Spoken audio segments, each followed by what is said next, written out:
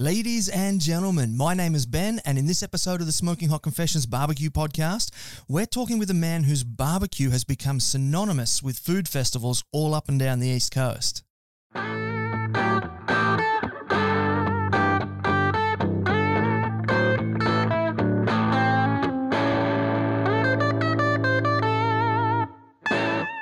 Hey family, I hope you're well wherever you are and you got that thin blue smoke rolling. Today we're going to be talking with Andrew Donn-Patterson from Black Iron Smokers. Now if you are on the East Coast, you will have seen him before, I almost guarantee it. But we're going to find out a bit more about him later on. First up, I got a couple of announcements that I do need to run by you.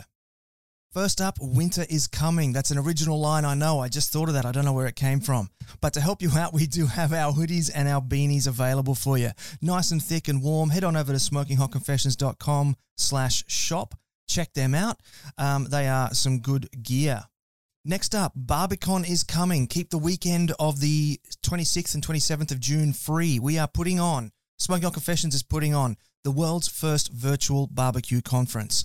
So it's going to be 2 full days of just fantastic barbecue knowledge and entertainment. We're going to be jumping into the different backyards of different pit masters, pit builders, all sorts of different people. And we're going to be sharing their knowledge with all of you in your lounge room. So the Saturday is going to be all about cooking barbecue. We're going to be jumping into some different competitors' backyards, finding out how they like to cook all their different foods. And then the Sunday is going to be all about the businesses of the business of barbecue. So we're going to be looking at things like branding, building your businesses, all that sort of stuff. So we're going to be covering all the aspects of the barbecue industry. So that's coming up June 26 and 27. Keep that free. I'm going to be starting to contact some potential presenters soon. So keep an eye on the socials as I start being able to announce who's going to be joining us on that weekend. Next, if you are just at the beginning of your barbecue journey, do head on over to the Smoking Hot Confessions website, smokinghotconfessions.com. We have a free ebook available for you. It's our Beginner's Guide to Real Barbecue.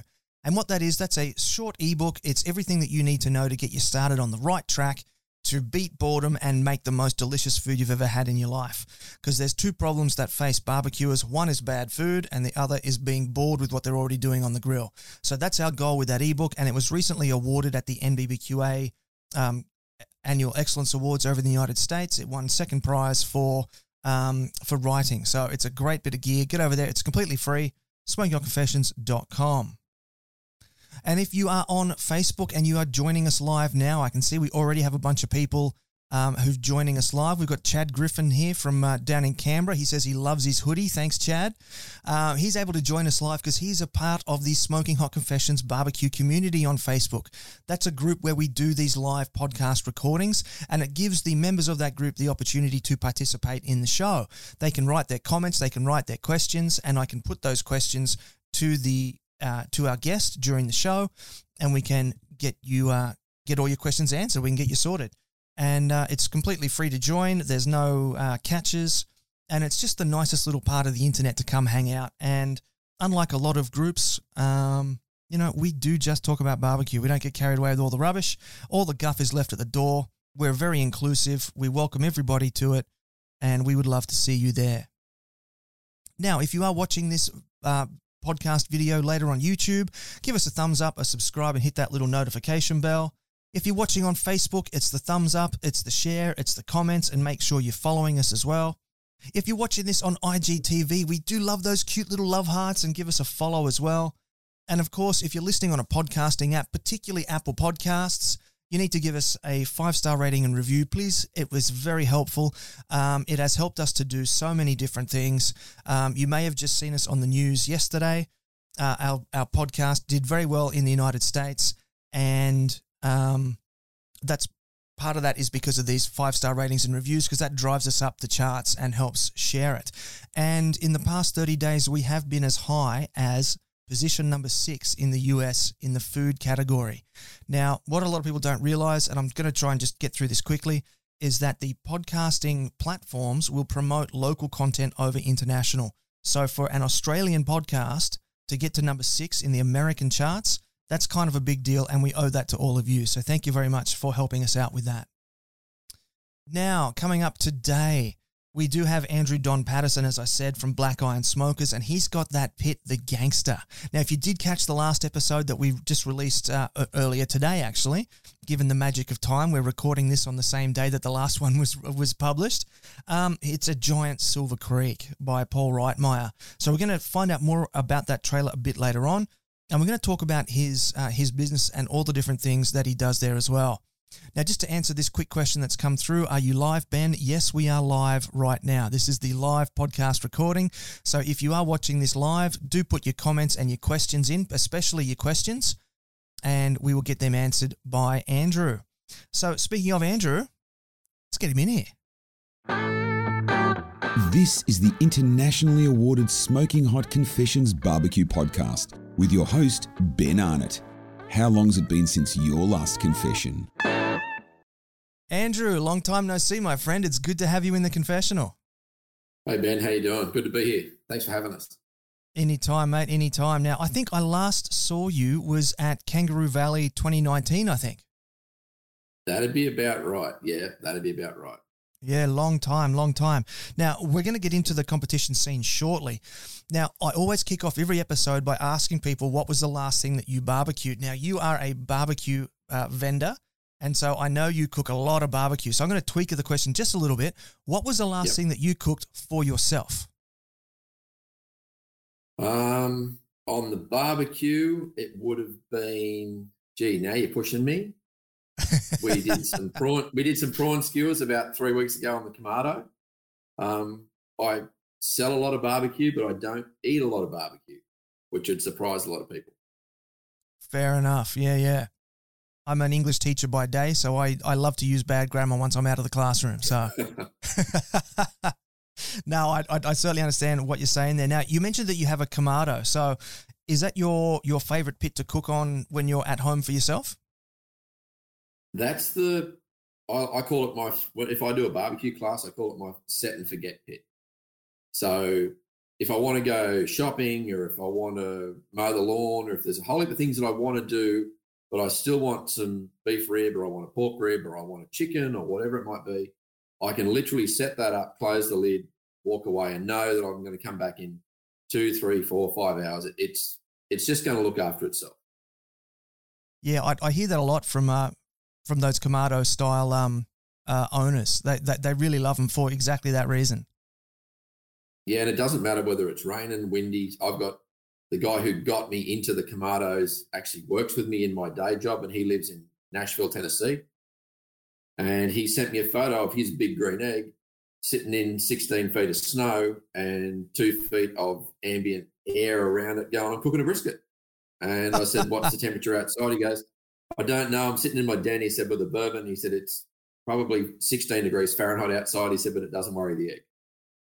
16 degrees Fahrenheit. I'm just trying to do the math in my head. That's below zero. About -6.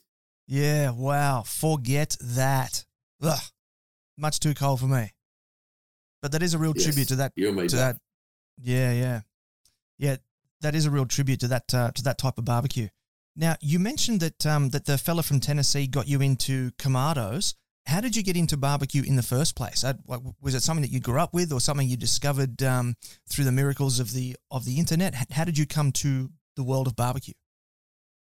If I went right back, anything that I could set fire to from the age of 5 through to about 12, I pretty much did.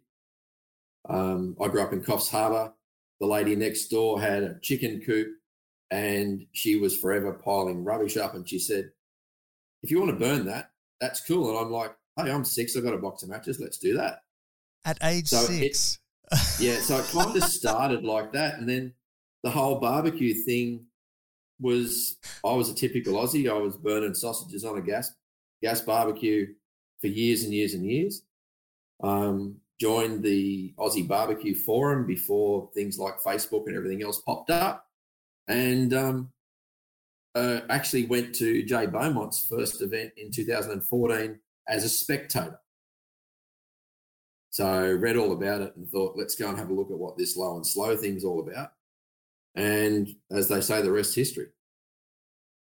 Yeah, right. So you've been involved in the competition scene then in one way or another since the competition scene started in 2014. Yeah, so we had a look at I said to Alinka, I said, let's go. And it would be remiss of me to say that I'm a Black Iron Smoker without Alinka, because Black Iron Smokers, we're a husband and wife barbecue vending company. So we headed to Port Macquarie, met the half a dozen teams, maybe the dozen teams that Jay had for the first year, had a good look around. I said to Alinka, we're going to compete next year.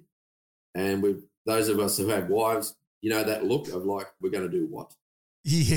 So I said, I know it well. Let's give it a crack.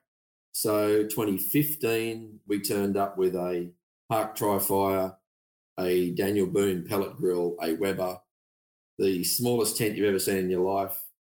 No idea on the fact that we had to cook all night and sleep outside all night. But run second in brisket and thought, this is really good. And more to the point, met a whole heap of people that started that barbecue community, and that's what keeps us in what we do. It's the people in this barbecue community. Yeah, absolutely it is, yeah. That was quite the collection for the first ever barbecue comp. Just run me through all those different barbecues again. So I had a stick burner, so I had a Hark Tri-Fire. Yep.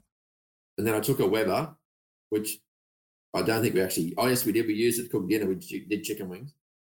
And then we had a Daniel Boone pellet grill, which was given to me from Nick Angeluski from Barbecue Aroma, and he said, go and give that a try. So What I did was I ran 2 sets of proteins, 2 brisket, 2 pork, 2 ribs, 2 chicken, etc. One lot in the stick burner, one lot in the pellet grill, and we picked the best protein at the end and handed them in the box, as you do. Oh, wow. Nice one. And you picked up second in brisket. I don't think there was anyone more shocked on the park in Port Macquarie than Alinka and I that day. Because they're counting from 10 down to 1, and we're like, oh, yeah, well, you know, that's okay. We didn't expect to go anywhere. And then someone said, Black Iron Smokers second in brisket. And I looked at Alinka and she looked at me and I'm like, hang on, that's us. So, off we went. I actually know exactly that feeling. That's exactly the feeling that I had in 2018 in that same park when they were calling out the team name that I was a part of then as well. It's that, wait a minute, hang on. What? Did you hear that? Double take. Yeah. So was that the moment for you when you discovered, like, this is what I want to do? Like, when you got called up and you got that second place brisket trophy, was that when it clicked? Ben, I think for me, to be honest, it was the year before, 2014. And I'd watched, like everyone had on all sorts of different YouTube and TV, the competition scene in the US. And now everyone says, oh, now with the gangster, gee, it looks like a train. I was always into, not that I didn't understand, but I was always fascinated by a traditional flow offset barbecue. So the first one I actually saw in the flesh was a Yoda 24-inch that Dave Sprigg had in Port Macquarie. And as they say, the rest was history. I thought, this thing is just super cool. Yeah. So you were hooked then, like, right from the first time. But it was love at first sight. Pretty much. Ooh, I just got a great pun. Are you ready for it? Yep. It was love at first bite. Oh, there we go. Oh, I'm on fire tonight. Absolutely on fire. So now, one thing that I do know about you is that, first of all, we get a lot of people on this show who are Weber collectors. I'm up to about 6 now myself. Now, you go a little bit bigger in what you're collecting. Tell us what you're collecting. I collect Silver Creek stick burners. Now, that's so awesome. It sounds really bizarre, but when I was looking through the internet to buy a stick burner, and Alinka walked past me one night and she said, one day we're going to own one of those. And the page was open at Silver Creek, Paul Reitmeyer, and it was a Lone Star, which is one of his smaller offset stick burners with 2 chimneys. And she said, we're going to own one of those one day. And I sort of looked at her and I thought, okay, well, as they say, that Lone Star and a pit that he's got called a Longhorn are the only two in his range that we don't have. Right. So I've got his El Grande reverse flow, which is a beautiful little pit which sits up on my patio, which I use fairly regularly. And then I've got a Silver Creek Iron Age, which came from a barbecue restaurant in Melbourne, which I actually drove down and picked it up and brought it back. And wow. Then I've got a 24-inch by 8 foot with a warmer, vertical warmer, very similar to your Radar Hill on the end of it, which was actually the second trailer pit ever built in this country. So Paul built Jack the Ripper. Yep. And then he built what I call Lazarus, because when we bought it, it had been sitting under a eucalyptus tree for 4 years. And if anyone wants to look at our Facebook page and see where it was from then to where it is now, they'll understand why I call it Lazarus. I remember the conversation pretty well. I'd commissioned Paul to build me an Iron Age, which I've got in the garage next door to me. And I rang him up and I said, the money for the Iron Age is gone. And there was a bit of silence on the end of the phone. And he said, I can imagine. Where's it gone? And I said, are you sitting next to your phone? He goes, yeah. I said, I'll send you a text. And he went, oh, that's cool, brother. That's cool. He goes, wow. He said, didn't look like that. He said, when I built it, he said, I'll send you a photo of what it was like when it was new. And so I restored it pretty much back to what it was when he built it. And it's sitting very lonely at the moment in Coffs Harbour in a shed under my father's joinery shop, but it's up there and it cooks beautiful barbecue. Yeah, that's a real piece of Australian barbecue history, isn't it? Correct. And then, of course, I've got the Gangster, which is parked on the driveway, which is one of the biggest pits he's built on a trailer today. Yeah, it's a beautiful bit of gear, that Gangster. I've got a ton of questions about the Gangster too. One thing that I did want to ask, I forgot to ask Paul about his tailgate smokers. Do you have one of them?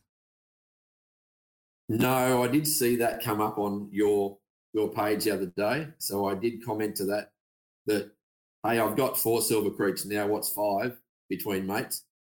So it's something that, in all honesty, I could probably use, because if you do just want to go away somewhere for a weekend, even if you're taking the bride away and we're going to go away and just have a nice weekend away from catering and doing whatever we do, if you still want to grill a steak, or if you want to cook, smoke a chicken or do whatever, you can just pull that. I can pull that out of the back of the Ranger and go, cool, got a Silver Creek I can travel with.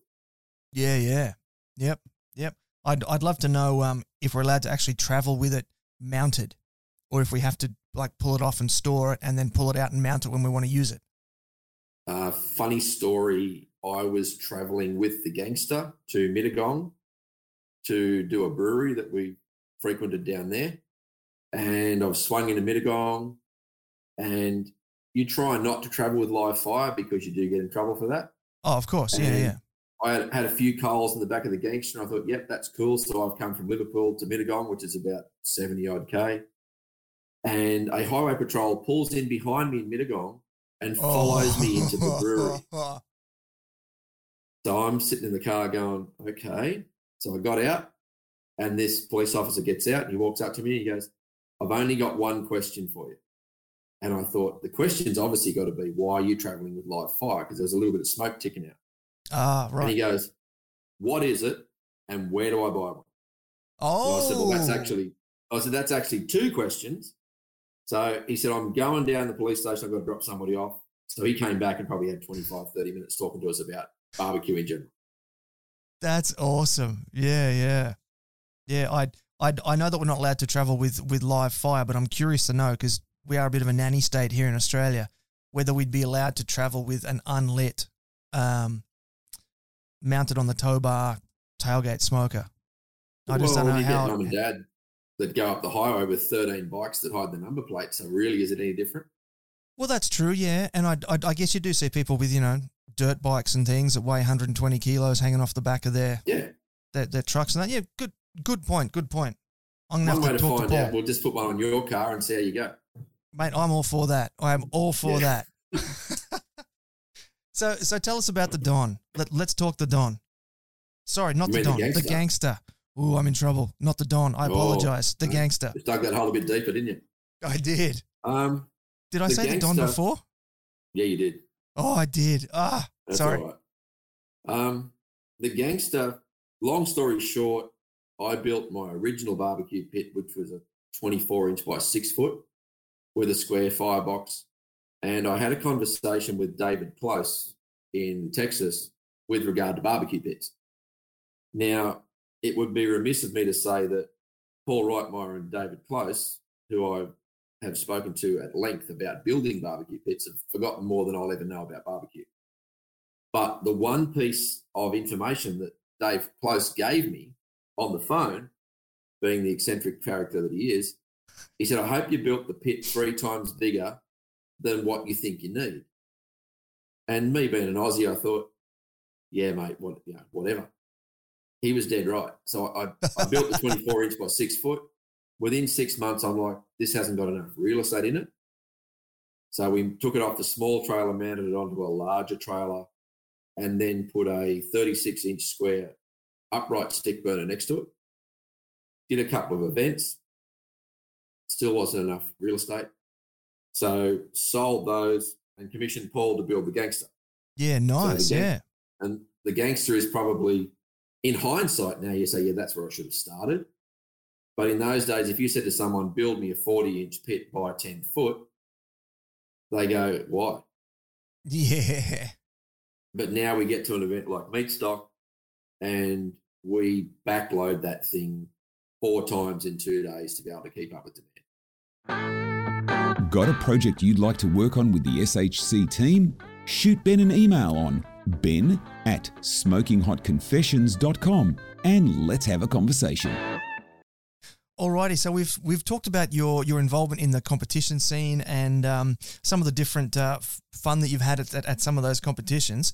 Tell us more about Black Iron Smokers, the business. Tell us about how that came about. Not apart. We don't want it to come apart. We don't want it to come apart. How did it come about? As I say, we built the first small trailer, and then we built the larger trailer.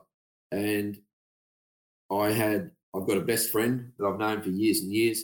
He asked me to cater his son's 16th birthday party. Well, it was about 60 people, so we turned up. We did brisket and pork and ribs and all that sort of stuff. Somebody at that event then said, "Look, this is really good. Can we get some barbecue? Like, not so much takeaway, but can you do something else for us?" So we dropped some barbecue off for that. Then in the meantime, Kangaroo Valley as a barbecue competition popped up. And hats off to Jay Beaumont because he suggested us as the barbecue vendor for the very first Kangaroo Valley. So we got involved with Peter Thompson down there and we went down there technically very, very green. So we turned up with copious amounts of wood, copious amounts of meat, copious amounts of salad and everything else, and sold everything the first day. Sort of blankly looked at each other and went, okay, hopefully we've got some more stuff for tomorrow. So dashed around, grabbed everything, and then did it again. So that's how we sort of started. And then slowly but surely, we started to grow. So then Jay said to us, would you be able to come and cater a meat stock event for us? Nice invite. So if Kangaroo Valley was big, Meat Stock was twice as big, twice as scary. So we got heavily involved in the catering thing. So then obviously there was Meat Stock Sydney, Meat Stock Melbourne. We did the Brisbane Barbecue Festival, Burleigh Barbecue Festival. And then obviously we've been to Melbourne a couple of times. We did one of the Yaks Barbecue Festivals down there as well. And it's just been a learning curve that everyone goes, oh, how much money do you think you're going to make this weekend at a barbecue festival? And I don't look at it on how much I'm prepared to make. It's how much I'm prepared to lose if it all goes wrong. So if I'm looking at a barbecue festival like I am now, I've got one coming up next week in Coffs. It's a lowrider car event that's on in Coffs Harbour. Awesome. So I look at it and I go, okay, so I've got you speak to the proprietor and you go, how many people you got coming? So he'll tell you how many you've got. Then you work out backwards through shrinkage and goodness knows what else you get through your meat. Then I've got to get it there. Then I've got to get my salads there. Then I've got to have a cool room up there. Where do I get, like in Sydney, where it's spoilt for choice, where do I get simple things like chips or drinks? Or, I've got a cousin that sells paper plates, but, that catering sort of stuff that you use all the time. So you're not having to cart all of this product to where you go.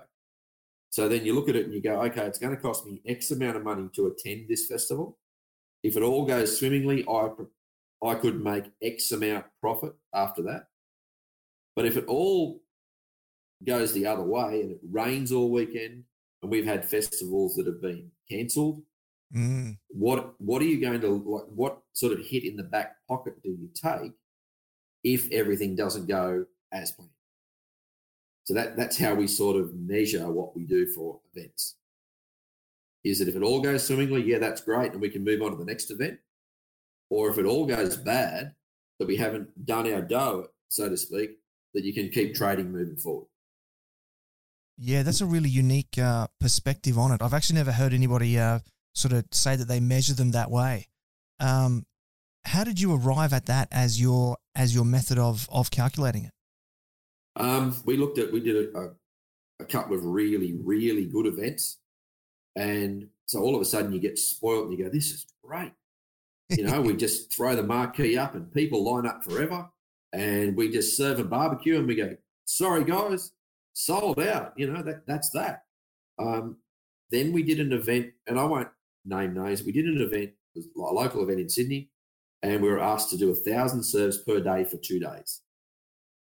So we lined up for 1,000 serves for the first day and sold 50 burgers. Oh. So all of a sudden I've got the red trailer, which which had the vertical and had the pit that I built on it, and it's jam-packed full of meat, half a dozen Canberras full of meat, and you go, where are the people? Oh. So then you start to calculate in your head, what did that cost me? So I wouldn't say gun shy, but one of my dad's favourite expressions is don't count your chickens before they hatch.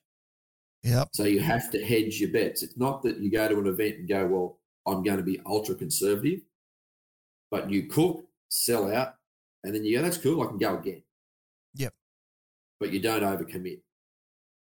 Yeah, interesting. I was at an event a few years ago, and I was actually staying overnight at the event, and I had the unfortunate displeasure of helping one of the vendors there toss $5,000 worth of pork ribs into the trash.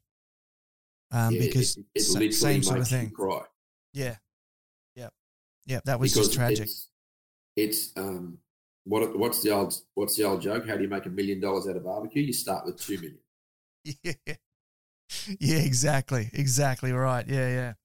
Now, this something that I did really want to ask you was, for people like myself who are not vendors, I don't have vending experience, but it's always something that I've sort of thought, oh yeah, I could see myself maybe getting into that.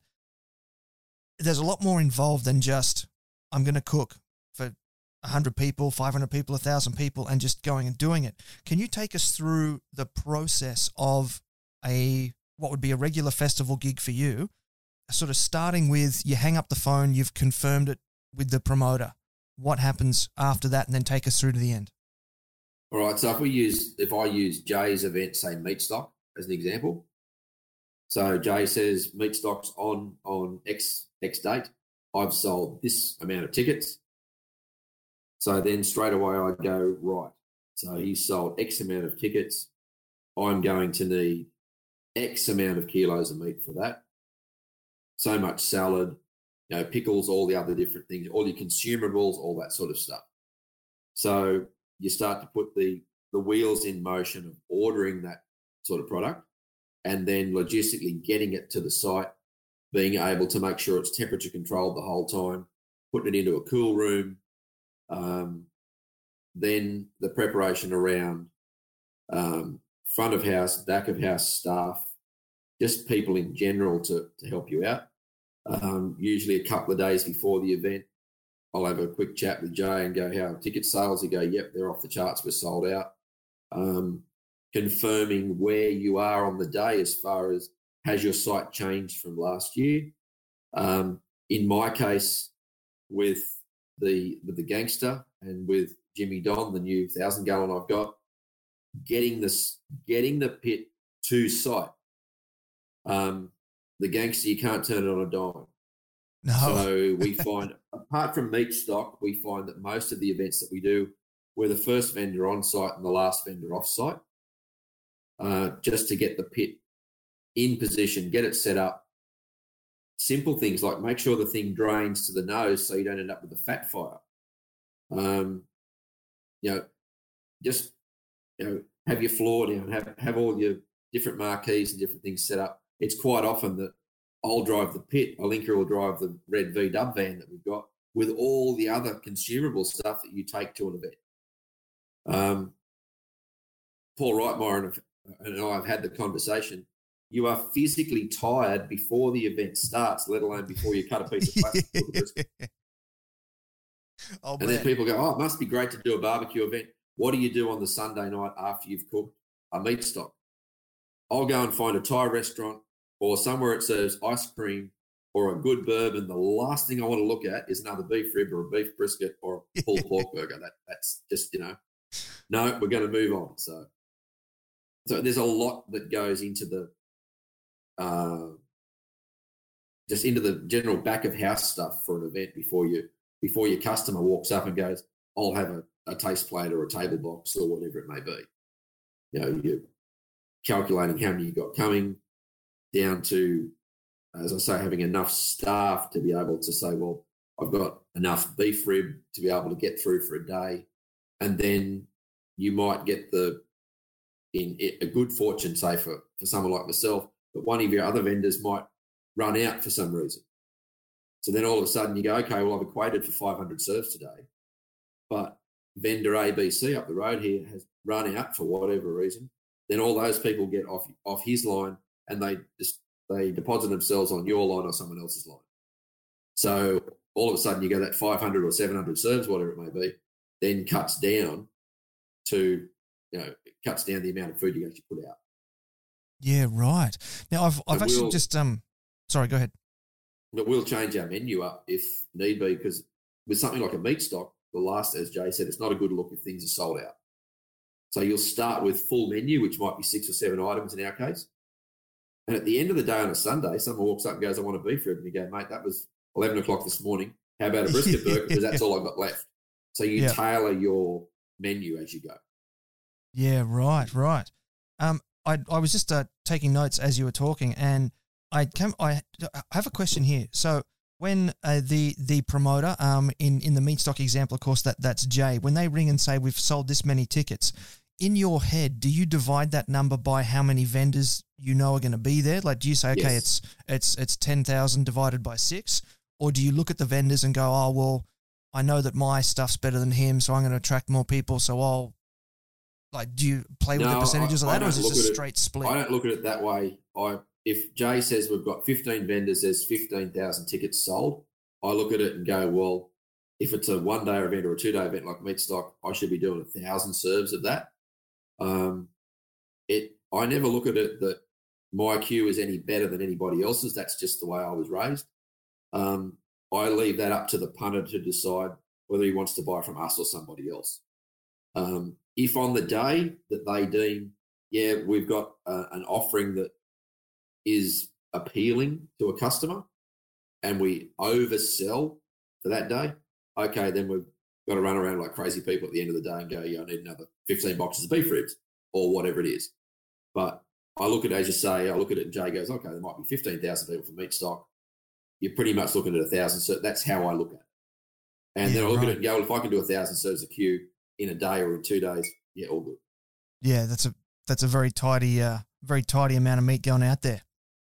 So what are some of the highs and lows that you've experienced as a vendor? And tell us the lows first, so we finish on a positive note. The lows would have been the Sydney event that we got really geared up for, and it was going to be the biggest thing. And look, in his defence, he promoted it pretty well. The weather didn't really play the game. And for whatever reason, like, I want you to do 1,000 serves a day. And I'm like, yeah, that's cool, no problem.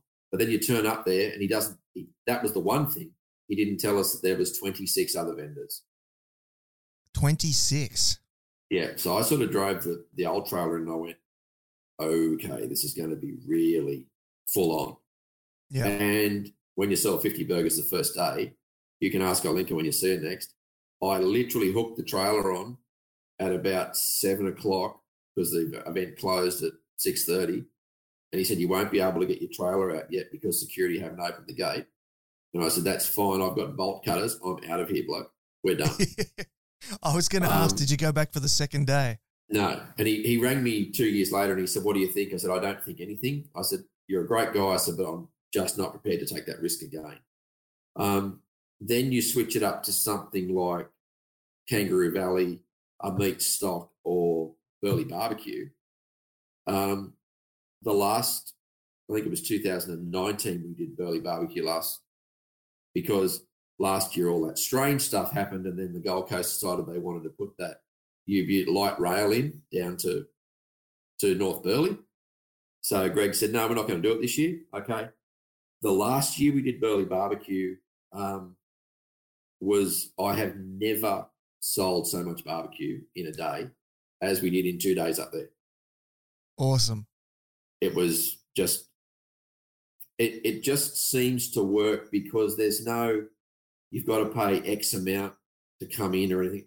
The people just turn up and they just turn up and they line up. I said to one guy, how long have you been standing here? He goes, 40 minutes. And Olinka was coming back from getting something from one of the other cool rooms that we had. And there was a guy standing on the end of the line and he said, excuse me. And she said, yeah. He goes, what am I lined up for? And she goes, you're on the end of our barbecue line. Like, we're serving food. And he went, oh, okay, I just saw all these people standing here, so I thought I'd just stand here with them. So he ended up buying barbecue offers. It was crazy, absolutely crazy. That's awesome. All right, so now tell me about the future for Black Iron Smokers, because I know you got a couple of irons in the fire, so to speak. What are you working on? Couple of things for us is before last year happened and the journey popped out of the bottle, we were we were looking more to go. We still want to do our event catering, don't get me wrong, but I want to find somewhere that's Black Iron Smokers' home. So I want to be able to ring you up and say, hey, Ben, come down, let's have a bourbon at the bar. We'll get you some good Q. And by the way, do you want to buy the latest rub that I just got in from wherever it is? It's in the other side of the shop. So that's something that Olinka and I are looking at long-term, is to do that whole bricks and mortar thing. I don't want to be for want of a better word, Rudy's Barbecue in the US where they're everywhere and all over the place. I just want to have one really nice barbecue place. Not quintessentially Snows because there's only one Snows, but something like that where people just turn up. If they want to buy my barbecue, that's where they come. An and then they iconic can still signature location. Yeah, that's right. At our festivals and do what we normally do. The other thing that's just become like self-perpetuating and generic, which has probably surprised me more than anything, is that we've been asked to build some barbecue pits for people. Oh, really? So when I originally commissioned the name Black Iron Smokers and Barbecue, I thought, well, yeah, okay, it's just Black Iron Smokers and Barbecue. The Black Iron Smokers part of it seems to, in the last 3 to 4 months, have had the phone ring a couple of times and someone goes, saw your big pit you're building on the driveway. How much is one of those? Where do I get it from? Wow. Could you do one for me? So it's just become self-perpetuating to the point that I actually build one in the garage at the moment for a customer. I'm certainly not going to be a Silver Creek or a Dave Close or anything like that, because that's not my thing. But it'll be a one-off here and there boutique pit that somebody wants. My background, for some people that don't know me, is I'm a builder and furniture maker by trade. Ah. So if you said to me, Andrew, I want you to build me a grand piano, can I do that? Yeah, I can. That's my background. Awesome. So I've had several long conversations with a Mr. Paul Reitmeyer on, but metal is really weird and it does this. And he goes, yeah, and I find the same thing about wood. So it's an applied thing because I've got a trade background, but steel to me is still pretty foreign. I'm learning as I go. I learned a lot when I built Jimmy Don, the big pit on the driveway.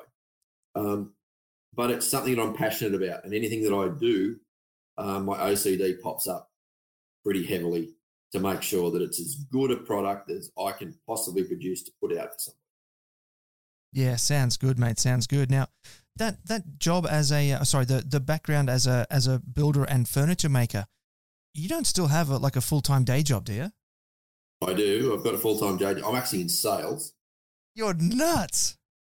So it's one of those things that, yeah, you want to step out on the water and do this full-time. I was always raised that, everyone's got the quintessential home loan, everyone's got the quintessential car loan. They're your two largest purchases that pretty much everyone makes. I was always raised that my dad's 88, lives in Coffs Harbour. I did my trade with him. I'm a third generation cabinet maker and builder. Oh, that's awesome. That's it. So when I was doing my trade with my dad, his favourite expression was, if you don't have the money, don't buy it. So with everything that we do in barbecue, like all the stuff that we've got, we make sure that there's a lot of brisket sandwiches. That's how I can put it. There's a lot of brisket sandwiches sitting on my driveway to pay for everything that we've got. So we're very probably overcautious, where a lot of people will just jump in the pond and start to swim. But I'm always of the idea that if something happens like happened last year and you're quintessentially 3/4 of a mile down the road into a mile journey, how do you get back to square one, or how do you stop the inevitable of the house of cards falling over? Yeah, people who know me know that I'm fairly conservative in that. I dream really big, and I've got some really scary things. Lincoln looks at me sometimes and goes, no, that's not going to happen. But that's just the way I am. But then it's also tempered by the fact that I look at things and go, well, if it doesn't all go to plan, how do I keep moving forward without, any major issues? And long story short, what are we in 2020 now? In 1991, I committed $550,000 into a prawn trawler and did that for 10 years. Wow. And that was the scariest thing I've ever done in my life. So they say when you jump in the deep end of the pond, for the first 6 weeks of that particular career, I thought I was going to die because I had seasickness for 6 weeks. So once bitten, twice shy, that if we're going to go bricks and mortar, we're going to make sure that it's a nice, steady progression. We're not jumping off the end of any jetties this time. So you weren't even a sailor, and you bought a prawn trawler. Just don't go there, okay? I can still remember laying on the deck in the middle of the night at 2:00 in the morning going, what have you done? Everyone talks about Jenny Craig and Weight Watchers. Mate, it's got nothing on seasickness for 6 weeks, I can tell you. Yeah, I'll bet. Yeah. No, but that sort of instilled in me then that whilst you can have all these great ideas and everything seems to be rosy at the time, when you actually start to live that dream, you really need to be passionate about it. And to follow up on something that you interviewed with Paul the other day about that, is that I'm passionate about barbecue, and it's about traditional barbecue. So we've been to the States and we've spoken to lots of people about the way they do things and why they do things. I want to put out the best cue that I can every time that somebody walks up to get a burger off me. And that's just, how do I put it?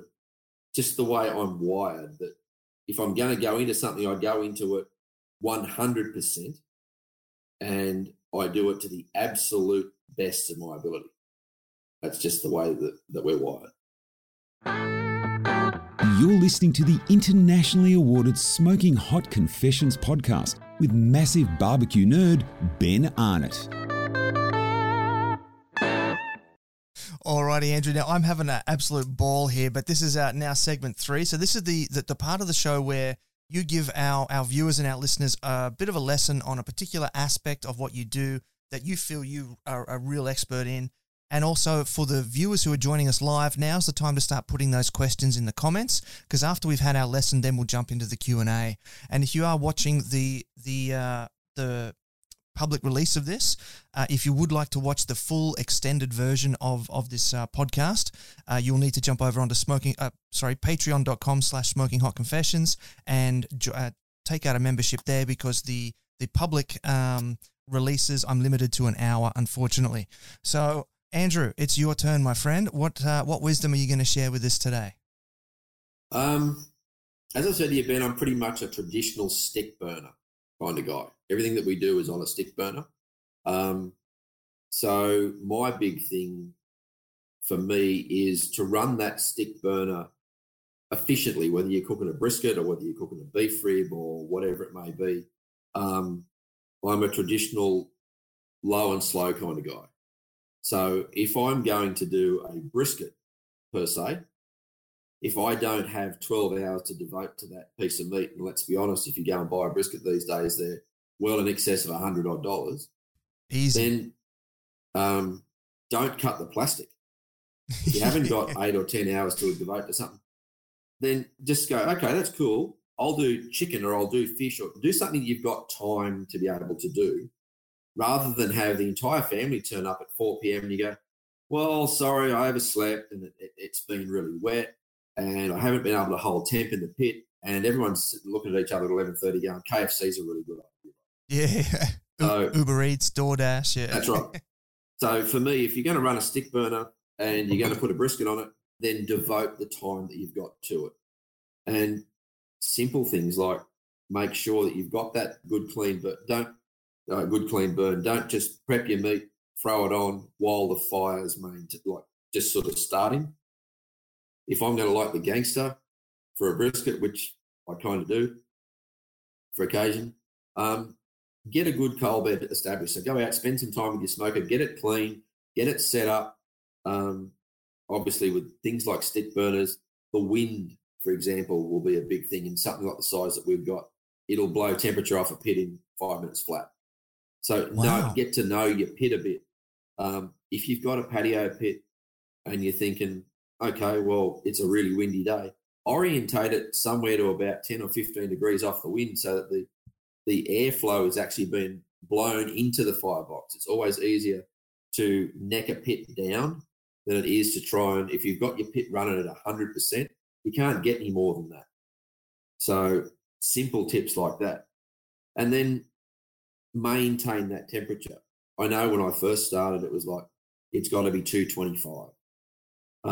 All the Silver Creeks I cook on, they just run at 250. It just seems to be, when you get in your car and you drive down the highway, it settles down at a speed and you go, okay, that's cool.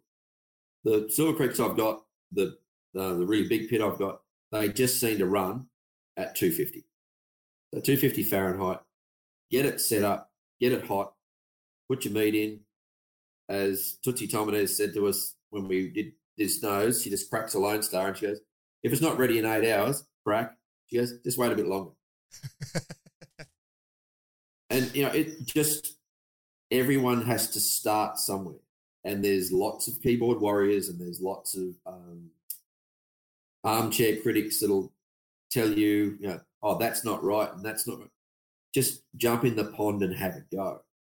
At the end of the day, even, bad barbecue, well, I wouldn't say bad barbecue, but if you're starting out, barbecue, even when it's bad, still pretty good.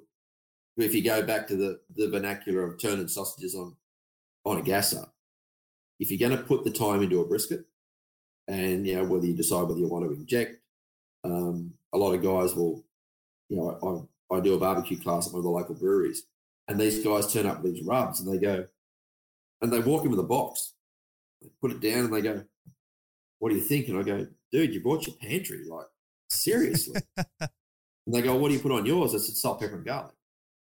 And they go, no. And I go, yeah. And they said, but mine doesn't taste like yours. And I said, well, how quickly do you cook it? I did it in 4 hours. Okay.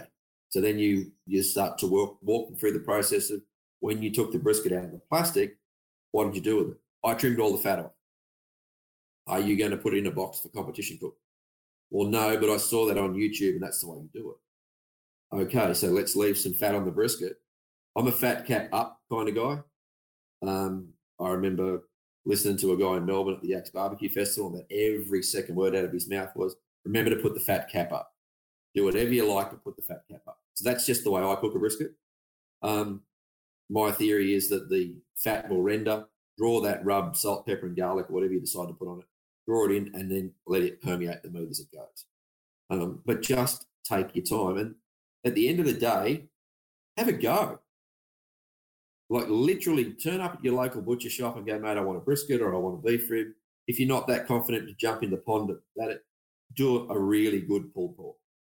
Inject that thing with some pink Moscato or whatever it might be, spritz it just to get that real sticky bark on the outside, wrap it up, and, away you go. So just literally get in and have a go. And there's no such thing as I shouldn't say not doing it right, for want of a better way of putting it, but learn from your mistakes.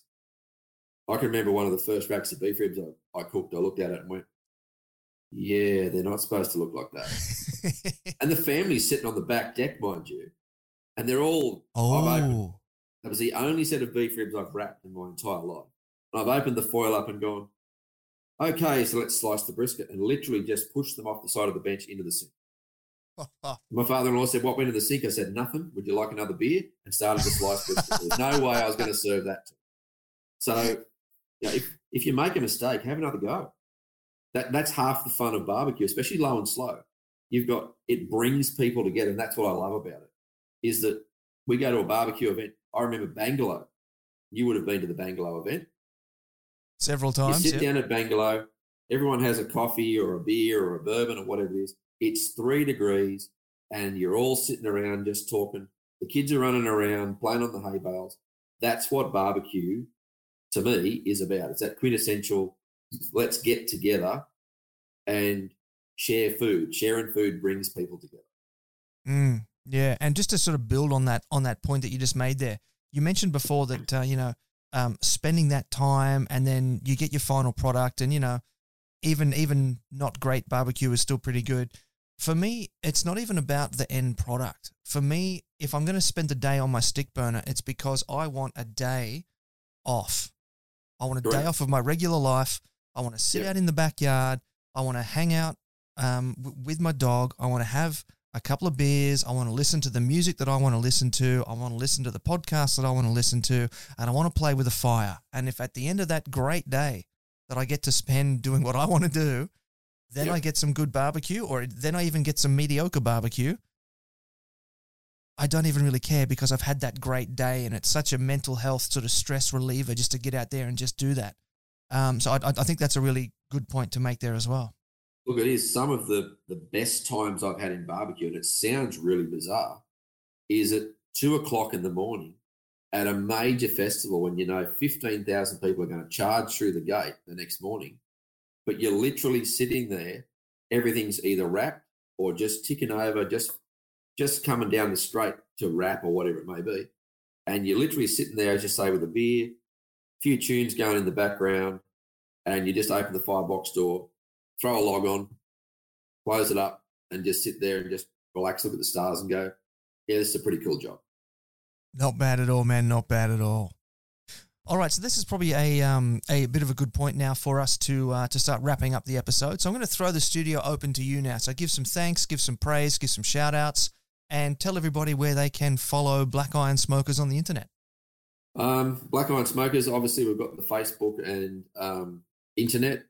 We'll be looking at a website at some stage soon. Big thanks has got to go to Paul Reitmeyer. The guy's as honest as the day is long. And without his pits and his advice from the early get-go of what we do, I wouldn't produce the barbecue that I do. And in my opinion, and it's only my opinion, he builds the best stick burners in the country. Jay Beaumont, without Jay Beaumont, Black Iron Smokers wouldn't have been pushed in the deep end of the pool and taught to swim. and he just flat knows how to run an event. Obviously, Greg Dean, same sort of thing. We've worked with Julian on the Gold Coast and in Brisbane, same thing there. Now, are you? Did you remember to thank Alinka? Well, without Alinka, there would not be Black Iron Smokers, because everything that I do is, as I say, I'm a Black Iron Smoker, but without her, then I don't move forward. It's just it. Yeah, she's my right hand in what we do. So we sit down for each event and we look at what we do and how we do it, why we do it. Those of you who know me pretty well, I've got her tattooed on this arm. So she's with me every day. So if I'm interstate or if I'm on the other side of the world and whatever, if I travel for work overseas, I carry her with me everywhere. You can see that. Wow. It's not even just her name. It's an actual like picture of her tattooed down your entire upper arm. That's awesome. That's right. So that was a bit of a rookie error. I got that done, and then the next day I went and did a barbecue comp. And anyone who's had a tat knows how tender you are the next day. So people are like, "How you going today?" And I'm like, "Yeah, great. I'm just doing everything with my right hand." Yeah. I can just see you trying to throw those doors up on the gangster with one arm. That's right. So it makes me smile to think that, you know, there's a lot of people in catering and what we do and how we do it, but there's very, very few husband and wife barbecue caterers. Mm. You know, and I'm at the back of house and I'm slinging meat and I'm trimming this and I'm rubbing that and I'm doing this, and she's the face of what goes on at the front. So she gets the customer that goes, "No, I don't want to pickle on that, and can I have extra sauce, and can I have an extra handful of chips?" So she does all of that sort of stuff. I quite regularly call her the Minister for Finance, because she does all of that side of the stuff. I get the easy bit, mate. I get to throw wood in the barbecue and cook meat. All right, look, man, thank you very much for coming on board tonight. I realise that we are in different time zones and it's getting super late for you, so I do appreciate you coming on board the show and sharing this with us. I've had an absolute ball. I don't think I've had this much fun in quite a while, so thank you very much. And I appreciate it, man. And I look forward to seeing you again real soon. You will.